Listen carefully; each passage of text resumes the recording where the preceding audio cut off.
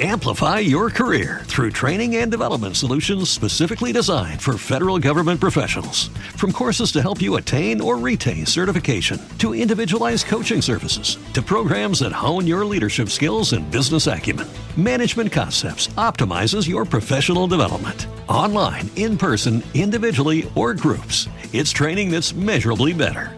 Learn more at managementconcepts.com. That's managementconcepts.com. This week's episode of Screen Talk is brought to you by Black Panther. The LA Times raves Black Panther is the cinematic event of the year. Vanity Fair calls it a political and social triumph. Rolling Stone hails it's thrillingly and thoughtfully directed by Ryan Coogler. USA Today acclaims Black Panther is a rousing and cultural movement. And now, it's a Golden Globe nominated film for Best Picture of the Year. Black Panther for your consideration. For real.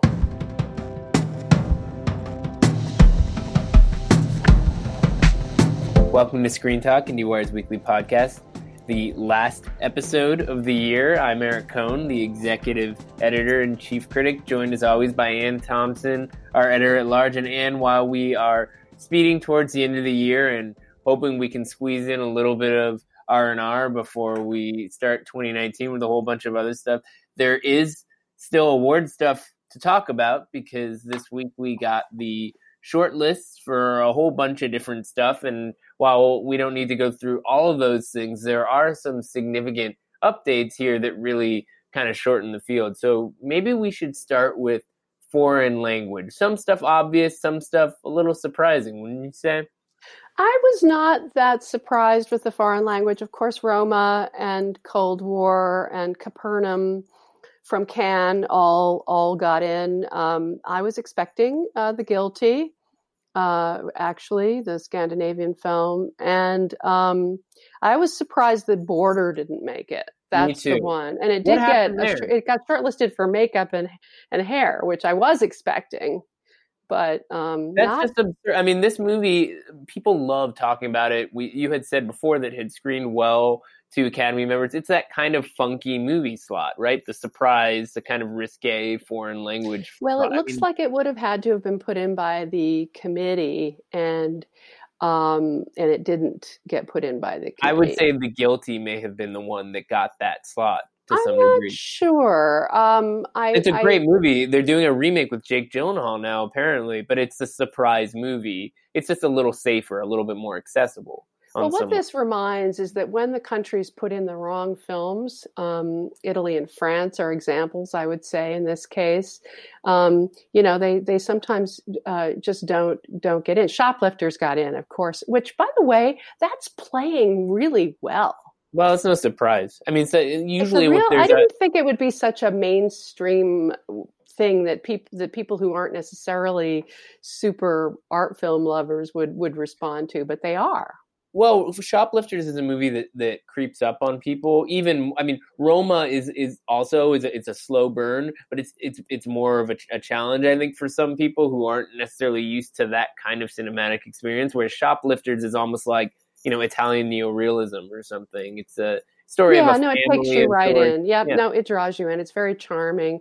Now, there had been good word on Kazakhstan's Aika, which got an acting prize at Cannes. So I was not surprised to see that make the list, although that's something I still have to catch up with.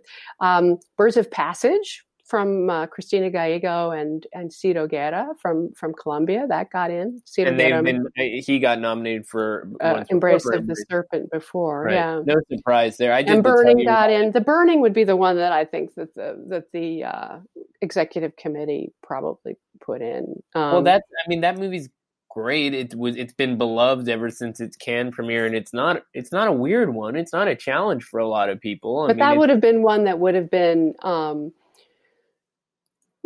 That's a tougher sit for some of the more mainstream folks in the foreign branch. But it's also something that they wouldn't want to have left out. Let's put it that way. They really wouldn't want to leave that out. The other one that was playing well is Never Look Away from Germany, which I had heard good word about and which I caught up with last night. And it's very good. And Sony Pictures Classics, while not a big player like they used to be in this season, certainly does seem to be looking good in this category, having Never Look Away and Capernaum. Yeah, which well, they always factor. It's very rare that they would not. Yeah, but Capernaum is not everybody's in love with Capernaum. It didn't get a New York Film Festival slot. It's not all critics are in love with this movie. That's a movie that plays very well for an audience, and I would say it less so for critics, but it obviously played well for this group. And so it's we good also filmmaking, though. I mean, that's the thing. I think people recognize that Nadine Labaki did a really great job with I think this. she is a good filmmaker. It's not. I wouldn't say it's her strongest movie, but it certainly is very ambitious and it has a great child performance in it and stuff. So, in some ways, it's the most commercial of these films, except for Roma because of the company pushing it. But I would like to argue that Labaki's the sheer level of craft in the filmmaking in these real locations with non-professionals. I mean, I think it's one of the best directed films in the lineup. I think she should get credit for that. Well, she is also the only solo female director, I think. The other one would be the ex-wife of Ciro Guerra. Right. It's a co-directed film, so there's a conversation to be had about that. And then we have the documentary short list, so we should go into that as well because that one's pretty interesting. I would say not a ton of surprises like you were saying, although it's unfortunate that Amazing Grace isn't on there given the story behind. That was always a long shot. What's interesting about the short list for documentaries is that many of them were expected. The big box office hits all got in: Free Solo and Won't You Be My Neighbor and RBG and Three Identical Strangers, and then others that I thought would get in got in: Dark Money, Crime and Punishment. They have gotten some attention from different awards groups. But then there were these movies that nobody was talking about, like Charm City and Communion and The Distant Barking of Dogs, which are international titles. And so that I was happy to see those movies break in. It means that the people on the branch did their homework. Well, yeah, the documentary committee has gone through a fascinating evolution over the last decade or so, just in terms of who's being more proactive there. It seems to be one of the more engaged branches. I mean, that's my armchair analysis in terms of trying to get this kind of representation for the scope of quality nonfiction filmmaking. Because they leaned into women too. So the half of these 15 films are directed by 8 women. Made up this list of 15, which is great. I'm surprised you didn't mention one film that does seem to have a decent campaign behind it, which is Minding the Gap, a film that it won our prize, New York Film Critics Circle. Yeah, I mentioned it. No, okay, no. Minding the Gap was expected. Yeah, I mean that's won the IDA award. Yeah, there's and that's not, I mean, the most traditional kind of a awards player. It's a very personal kind of a project. So I think that's kind of fascinating. Curious to see how far along that one goes, as well as Hale County this evening, which is not a conventional narrative structure for a documentary at all. It's a very, very much almost like the camera person slot in a way, which is not a film that got nominated, but it did get shortlisted, and so there is something there that I think is kind of interesting. Shirkers being another movie that very personal kind of a project. That's the Netflix film that seems to have a decent campaign going on behind it. So there's a really interesting range of films. Let's guess what the 5 will be that will make it to final nominations. I think it's safe to say, I mean, you tell me if I'm wrong with this. I think it's safe to assume that Won't You Be My Neighbor, RBG, and Free Solo are locks. Right? RBG isn't a lock necessarily. Interesting. So if we take that out, that means we have 2 locks and a lot of room for experimentation. I would say Minding the Gap and Crime and Punishment are locks. Well, so then we just have one more slot, which I would say might be the Netflix film, because Netflix can spend money on that. But then you also have something like I think RBG probably gets the slot. Yeah. Well, then you have your category, but not three Identical Strangers. But you also have something like On Her Shoulders, which if it screens well, is an emotionally resonant film about a survivor of genocide at the hands of ISIS. That that's the kind of thing that could. Yes, it is. I mean, so it really is kind of open ended in the sense that one of these could be a surprise nominee, if not and then there's Hale winner. County too, which is something else that could get that in would there. surprise me, but it surprises a me. more artful film. Yeah, so it's really about the campaigning in that respect. Did you ever see The Silence of Others, which is the Spanish movie? I haven't seen it, but now I have I got it too. So one of the things I have to catch up with. That's a nice thing. I always find it interesting, and it's like we spend all year watching more movies than the average viewer, and yet through this process, there still is something that comes up that we just haven't encountered yet.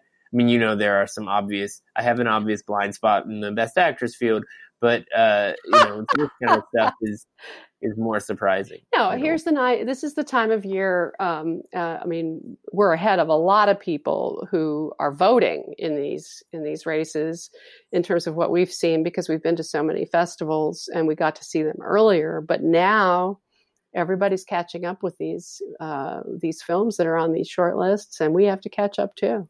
Yeah, it's kind of interesting too. It's like I mean, I have a shoebox at home that gets refilled every year with all these different screeners. I'm on a bunch of different lists. I get some duplicates, unfortunately, which I try to sort through. But it's interesting to think about the many different kinds of people, different ages, different stages of their careers who are getting these things, and then hopefully trying to catch up on stuff for the holidays. I mean, a lot of people don't.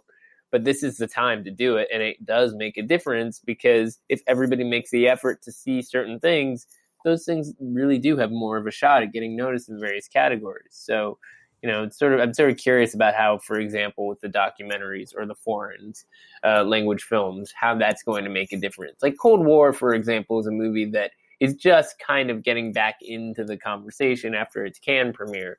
So, it didn't get a Globe nomination, but it could still wow a lot of people if they pop that DVD in over the holidays, because it's shorter than a lot of the other options, and it's very gorgeous and very, satisfying for what people are looking for. So that there are things like that could perhaps emerge into the new year with a little extra boost, a little extra momentum. But if you look at all the different shortlists, one thing that I could divine, just overall, sort of stepping back and looking at the patterns, you can see that Black Panther and the Black Klansman,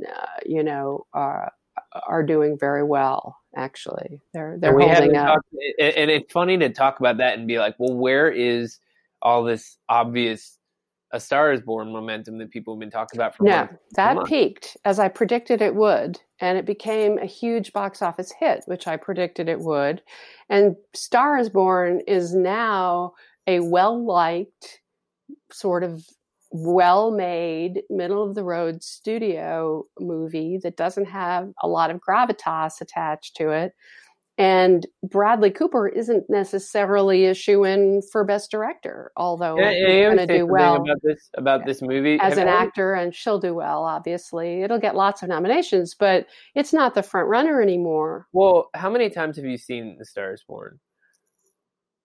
Did I see it more than once? Yes, I saw it twice. I saw it for the second time just a couple of days ago.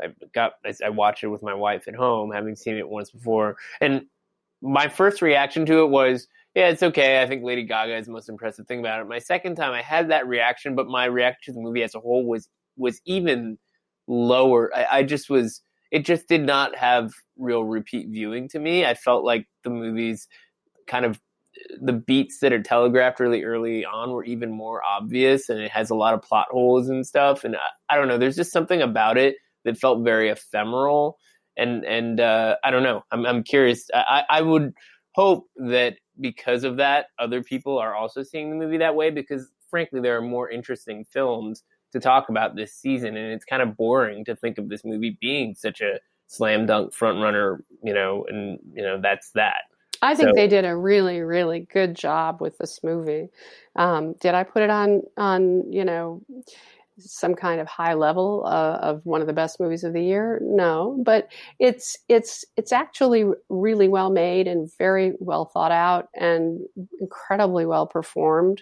I hope that Sam Elliott gets in. I hope there is room, Eric. There is room for us to applaud Hollywood when they make a more independent version of a Hollywood movie than you expect them to. This is not a glossy, fictionalized, stupid, formulaic movie, and I think it should get credit for that. I'll give it credit for not being more as glossy as certain things, but I don't know. I wouldn't give it too much credit in a year when we can be celebrating The Favorite and Roma and movies that are just, I think, much more thrilling and gratifying to talk about. I love those films. Those are two of my favorite films of the year, as you know. But at the same time, just for the sake of the Oscars, I'm hoping that Black Panther gets a lot of my theory that it's going to be the default Best Picture winner is holding up.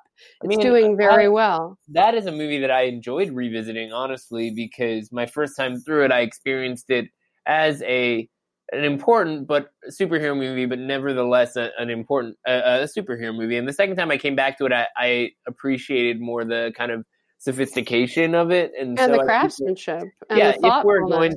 If we're going to pat Hollywood on the back, let's pat it on the back for this kind of an accomplishment. To me, is more gratifying than what Bradley Cooper's done, which good for him. I hope he continues to make movies and evolve as a filmmaker, but that's kind of where I'm at. We'll see. I mean, it's interesting to see also, at this stage, there's a 70 millimeter release of Roma. They're bringing back Black Panther and IMAX. There's all these different late inning revisits of the movies to put them back in front of people's. Jane Campion writes a defense of Leave No Trace, and Deborah Granick that we published in IndieWire. Oprah Winfrey goes out and promotes Black Panther. Michael Mann is still hoping that Private War will yield something for Best Actress. And it's also notable that as much as the stuff seems, maybe superficial, that it's, propaganda in its own way, a lot of it works, right? I mean, Black Klansman, like Spike Lee's been out there fronting for this movie, and he's so charming. People adore him. And that as much as it's like, the Black Panther campaign, it's like you could see how it's pushing this movie in a very particular kind of way. It could work. So, even this thing that you're talking about, the Leave No Trace advocacy that Campion put out there today. I mean, that all of this stuff could yield some sort of result somewhere. It's a needle that's being pushed. There's 8,000 Academy members, and we'll see. We'll see where they all end up. So some of the crafts people are going to appreciate the virtues of Black Panther, or some people do recognize that Leave No Trace is incredibly well directed. Wouldn't that be awesome if the directors, put Deborah Granick in there? That would be great. Well, not to mention the fact that you have Ryan Coogler in contention, you have Spike Lee in contention, and Barry Jenkins has been working pretty hard too, so I wouldn't completely rule out. There's a remote possibility that if Beale Street Could Talk is going to wind up with Regina King alone. Well, that seems like the only safe bet, but there's other campaigning going on. I mean, Jenkins was doing Q&As all over. Maybe Best Picture. Maybe he gets in there. It could be. You got plenty of slots. He did late night, and he was doing Q&As in New York on a rainy weekend. That's a lot of commitment that not all filmmakers or other talent are doing. So you think it's got to be rubbing off somehow. So we're allowed to talk about Vice now, which is finally opening. Talk about the embargo that wouldn't quit. They moved it like 3 times. Oh, it was so annoying because I really wanted to get into this with you. Now, I think you and I are both fairly positive but mixed on this. I'm fairly mixed. I'm not as negative as a lot of people have been. Like David Ehrlich, I think, is very negative. He hated it. A lot of people hated it, but I wrote about it only after I made sure that I could see the film more than once, because it's packed with a lot of stuff. Very dense. And my response to it was that some of it really annoyed me. Some of it I thought was really crass. And then it's so rare to see a movie where some of it's like so clearly not working, and other aspects of it are working amazingly well. And that's sort of the paradox of this movie. You have obviously an amazing Christian Bale performance. Amy Adams pretty good, and then the kind of clarity through which it breaks down his progression from kind of a drunk young guy to being this overly committed kind of schemer who takes advantage of every aspect of the presidency for his own gain is I think pretty well thought through. It's just that it has these very crass digressions to try to explain to average Joes how evil Dick Cheney was, and it really screws up the movie in a lot of ways. It's just that it divulges, it kind of goes for parody at the wrong moments. And I wouldn't mind an all-out satire, to be honest with you, but I think this satire was not sophisticated enough to justify the way it intrudes on the more complex. Well, part of it is that there are several key changes from The Big Short, but he's using some of the same tactics to entertain us because he's trying to shove all this sophisticated political maneuvering at the audience, but he wants to entertain them at the same time. So he's trying to pull that off. And in the Michael Lewis book that The Big Short is based on, there were some great characters that he could use. And we are all happy in the period after the recession to jump on Wall Street. Everybody wanted to jump in on that action, and in this case, it's much more of an agitprop liberal point of view on Dick Cheney, and he says he wants to bring everybody into the tent to appreciate this. But I'm not sure how that's going to play. But frankly, I wouldn't mind an all-out liberal takedown of these awful people if the movie was willing to go there. It sort of pulls back from that. I mean, it's just okay. So that you have these recurring cutaways that just drove me nuts. It's like he read one of those like Sergei Eisenstein film theory books about how to convey meaning through editing. So he decided to cut away to fly fishing to remind us that Dick Cheney is ensnaring George W. Bush. Yeah. By the way, there wasn't enough of George W. Bush. Sam Rockwell was fabulous, and I would have liked more of him. He was good, but they did something weird to his face with his nose and his ears. It didn't bother me. An orc or something. I don't know. No, it didn't bother me. The second time I noticed more what they did to his face. The makeup was amazing on Christian Bale. I have to say, this is another Gary Oldman situation where you have this extraordinary transformation. But in the writing of the movie, and in the sequence, because it covers like 4 decades, and so what they do in terms of making sure that he looks right in each, it's like Christian Bale gained just the right amount of weight to be able to go up and to go down in the course of the movie, and it's very believable. It's very well done. And I think Amy Adams is amazing in this also as Lynn Cheney, and she's also aging and changing. But the idea is that you don't really understand how he made that key transition between being the drunken guy to being the schemer in Washington. Suddenly he shows up and he's an intern in Washington. I didn't get that transition. Well, I think it follows a traditional biopic beat in that respect, in that he does it because he's a screw up, and his wife says, you either get your act together or you walk. And so his motivation is that he's a family man, and he wants to make his family proud. I don't know why he goes to politics. That's the part that's missing. Well, it is an open question. What caused him to make that jump in the first place? I think so, and I think that's a pretty big gap. It's an open question, although you could argue that until that's not the information that we need to understand, because he wanted power. He wanted to make people proud. He didn't appear to be an ideologue. Well, there's an interesting moment where he asks Rumsfeld, when he's working for Rumsfeld as an intern, that's a Steve Carell, yeah, what our beliefs are, and Carell just laughs, right?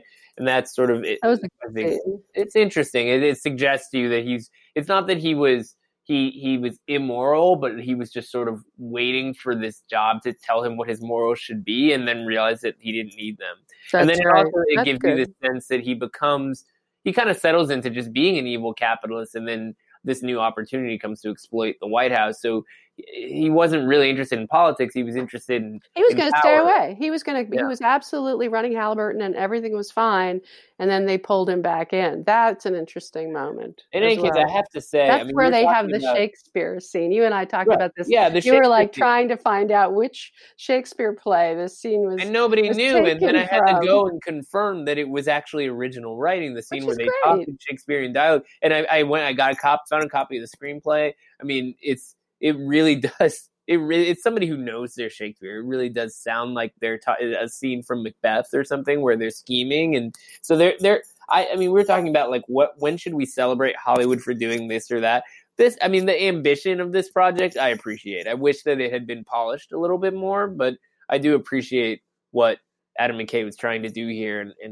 Oh, look, I'll take this over a lot of other things, and I actually look forward to seeing it again. That's the sort of thing I can look at over the holidays. The other holiday movies that are coming up include On the Basis of Sex, which is another movie that I give credit to for authenticity at the expense of some kind of glossy Hollywood version of a story that we already know from RBG. I was worried about it. Armie Hammer plays the husband. Felicity Jones plays RBG. But it's actually written by the nephew. It's actually of Ruth Bader Ginsburg. She completely participated. Everything is authentic to every dot and detail is real. I mean, it felt like an authentically easy movie to me. But it's pretty cheesy. Did you find it to be inauthentic? I mean, to some degree, yeah. It felt like it had the Wikipedia version of her life. I saw the documentary. I mean, everything that's coming. This is just a slice, remember. Yeah. This is just the beginning, early period when she first goes to argue. When she first gets denied all of the jobs that should have gone to her from graduating at the top of her class. I just found it to be a very maudlin kind she ends up, but it's a lovely portrait of a marriage too, which I appreciated. Well, as much as I respect Armie Hammer as an actor, I struggled with his role as Marty. I mean, I felt like it was just that he wasn't given enough to do. It was kind of an insubstantial character designed to prop her up, which great. That's that. She's the one that insisted that character be in it as much as he was, because like he was important, because he helped her and he was important and he supported her when.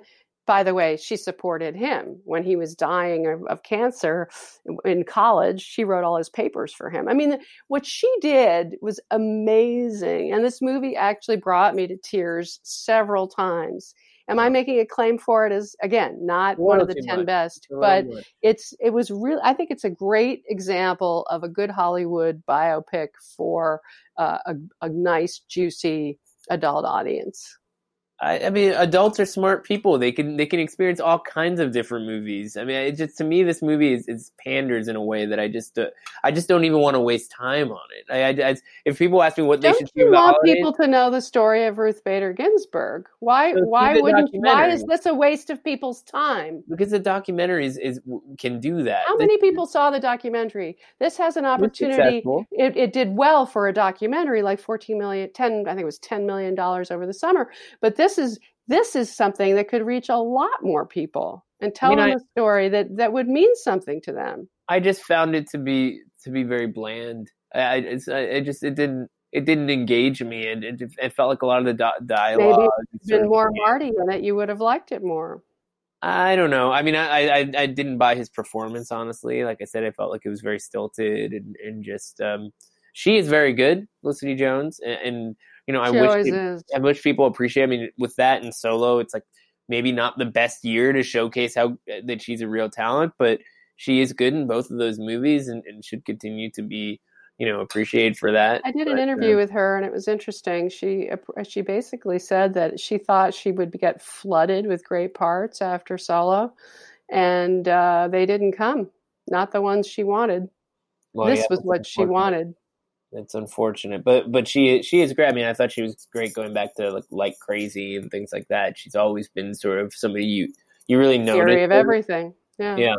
So hopefully she has a good year ahead of her in that respect. In any case, I would say. And then there's Destroyer, which is coming, which is the finally after all the film festivals where we saw it seems months ago. So we've got Karen Kusama and Nicole Kidman starring in this tough noir thriller set in the LAPD, and Nicole just rocks it. She is the movie. The movie itself is fine. I think it's a noir. It's pretty relatively straightforward as far as these things go. I thought. I mean, it was a little too humorless for the kind of genre movie that it was. I thought, but Kidman. Karen Kusama is not known for her humor. I will say that. But it has like a nice twisted plot, so it's not like it's all straightforward. You don't know everything. The screenplay is okay. I respect this movie, but I think that I would agree that it's Kidman is the selling point. She is somebody who, just continues to be fascinating to watch in any kind of movie, just no matter what she appears in. She's always trying something and often, outshines the project itself. In this one, considering how much of a transformation she undergoes to this, hard drinking woman who's just sort of beaten down and doesn't showboat to make that transition, I think that is very impressive for somebody at that level of her career to pull this off. So it's great. And then did you ever see Stan and Ollie? So I did see Stan and Ollie. Stan and Ollie is likable for what it is. It didn't stick with me at all, but I did. I mean, just seeing. I was surprised at how moved I was by those two guys, by Steve Coogan and John C. Reilly, who did a really good job of recreating those guys. If you go back and if you watch Stan and Ollie, if you're a Laurel and Hardy fan, you'll get something out of it, and then go back and watch some of their stuff, and you'll see how accurately they recreate. They did a great job. That part is really impressive, and they're very well cast. It's just not. It's not a big movie. It's a very slight movie, but I enjoyed it. And I'm curious to see if a sort of it's getting buried right now, but maybe later on the adult art house audience might catch up with it. It's an enjoyable, sweet, moving kind of late in life portrait of these two guys. Now, let's be honest, all of this stuff is better than Mary Poppins Returns, right? Mary Poppins Returns, to its credit, is a really faithful homage to the original. So they don't depart. Curious. They don't reinvent. They don't go to some crazy place. Like the horror would be if someone like Jeffrey Katzenberg had gotten a hold of it and they tried to update it, for today. Or Robert Zemeckis doing some mocap thing, you mean? Well, maybe. I don't know. I just was more innovative. But Rob Marshall is a musical director, and I love that original movie. And I did not want to see this. I was worried sick that I would be, that my love of the original would be betrayed. And that did not occur. So Emily Blunt does a great job, and it's fun to watch, and it's escapist, and it slips by you in a very easy, enjoyable, forgettable way. Yeah, I just kept wondering. Are actually very sophisticated. Yeah, I mean, visually, it's actually kind of a trippy movie. Like, you could go watch this movie stoned and you'd have fun because it changes up angles and animation. There's a great animated sequence, absolutely. But that's what's wrong with it. They go back to the original too slavishly for inspiration. And the music I thought didn't really stick with me, and I was not emotionally invested. It's not the Sherman Brothers. So, whatever. On to the next one, I guess. In any case, we have some movies that people aren't talking about enough that I feel like for our last podcast of the year, we should remind people about. I always think it's important as we get to the end of the year and we're kind of forced into these conversations about, stuff that just happens to be in the kind of national conversation, to remind people about things that we like that maybe we wish we would have campaigned for a little bit harder. Do you have anything that you'd like to share along those lines, Anne? Well, we talked about Leave No Trace and the Private War, where Rosamund Pike is so amazing.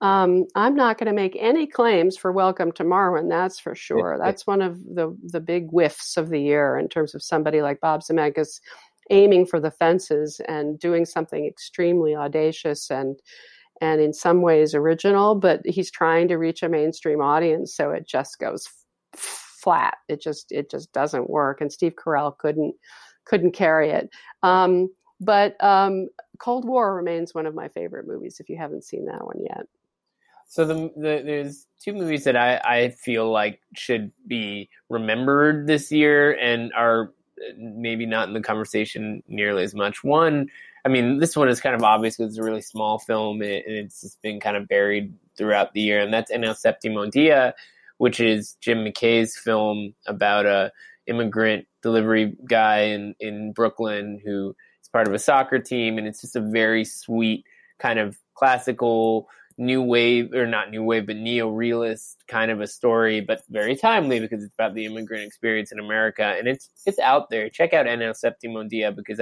it's moving, it's emotional, it's very well done, and it was made on a shoestring, which, you know, it's rare to see those kind of combinations. The other one, which I know you've seen as well, came out this month, kind of, but not in a traditional way, and that's The House That Jack Built, a movie that I have been really fascinated to see. Actually has been pretty well received. When I saw this at Cannes, I was like, I don't even know how you release this movie without society just like revolting, given what a sensitive climate we live in right now. And then to hear from women on our staff and other people who I would think maybe it's Lars von Trier, so it's a well-made, well-mounted, you know, movie, and he has every right to make this movie if he wants to.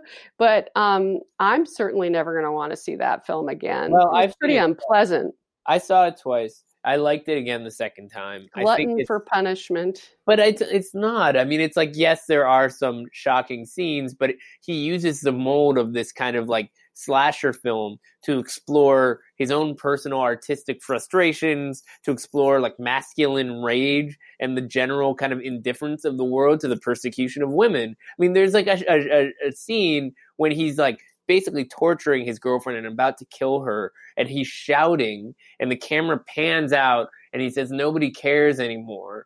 And it's like, obviously, in any situation when he's in a place where there are other people, that would mean that someone would come and save this woman, and no one does. I mean, the film exists in this kind of abstract, metaphorical place that I think is just riveting to watch. And even if it's sometimes a little clumsy in some of its transitions and it's overly ambitious, some people would use the word pretentious, which I'm skeptical of. I do appreciate that, and I appreciate a filmmaker like Lars von Trier for willing to go there, as so few people will do. So I don't know. People should try to check it out. It's on VOD. It's got to be making money there.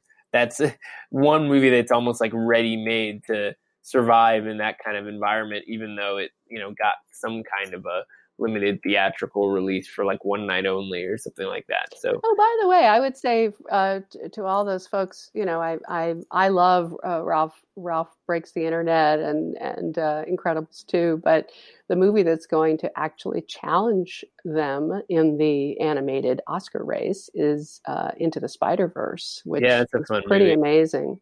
Very fun movie. I think that it's one of those things where like everybody had low expectations for an animated Spider-Man movie, and then it turns out that it's got real ideas driving it. It's you know, the Lego Movie guy behind it, and drawn animation on top of CG that makes a really big difference. Yeah, it's a very satisfying movie. The visual style is interesting. Along with diversity as well. Yeah, it's sort of, and the diversity element snuck into it. I mean, if you were a comics person, you knew about the Miles Morales character going back about 7 years, but you also have like, you know, 2 women characters, one of whom is a Japanese character, and you know, it's just interesting the way that they by kind of using this entirely new premise for a superhero movie, were able to free up the material and fix some of the problems that a lot of these movies have had. So that's worth checking out as well.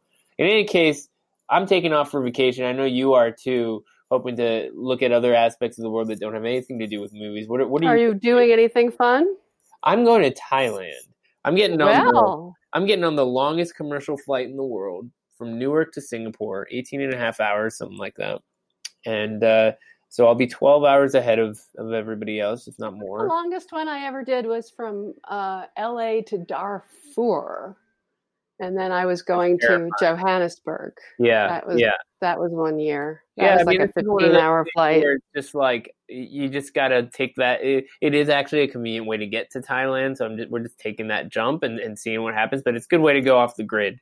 So I'll just be kind of traipsing around Asia for a little bit and then back into the flow of things. What are you up to? I'm going back east, and I'm seeing my brother and my nieces in Cambridge, and then I'm going up to Poland Spring, Maine, with Nora's father and her grandfather, and then I'm going down to New York and seeing some shows. I'm going to see the Jez Butterworth, The Ferryman, and the new Kenneth Lonergan with Elaine May. I'm very excited. And are you taking any screeners with you? You bet.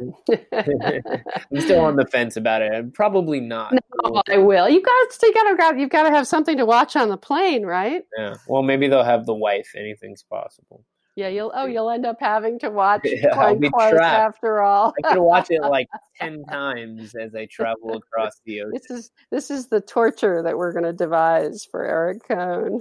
Well, and I hope you enjoy all of these different things that you're doing that are not related to work, because we've got a lot of work ahead of us, and we do. I'm looking Back forward in the to saddle soon enough. Happy New Year. See you soon. Bye. Bye-bye.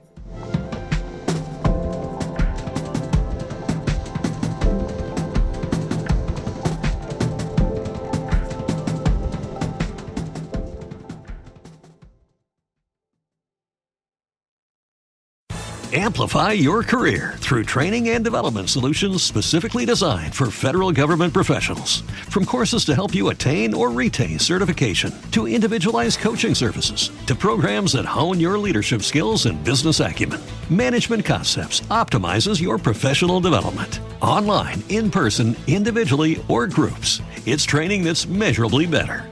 Learn more at managementconcepts.com. That's managementconcepts.com.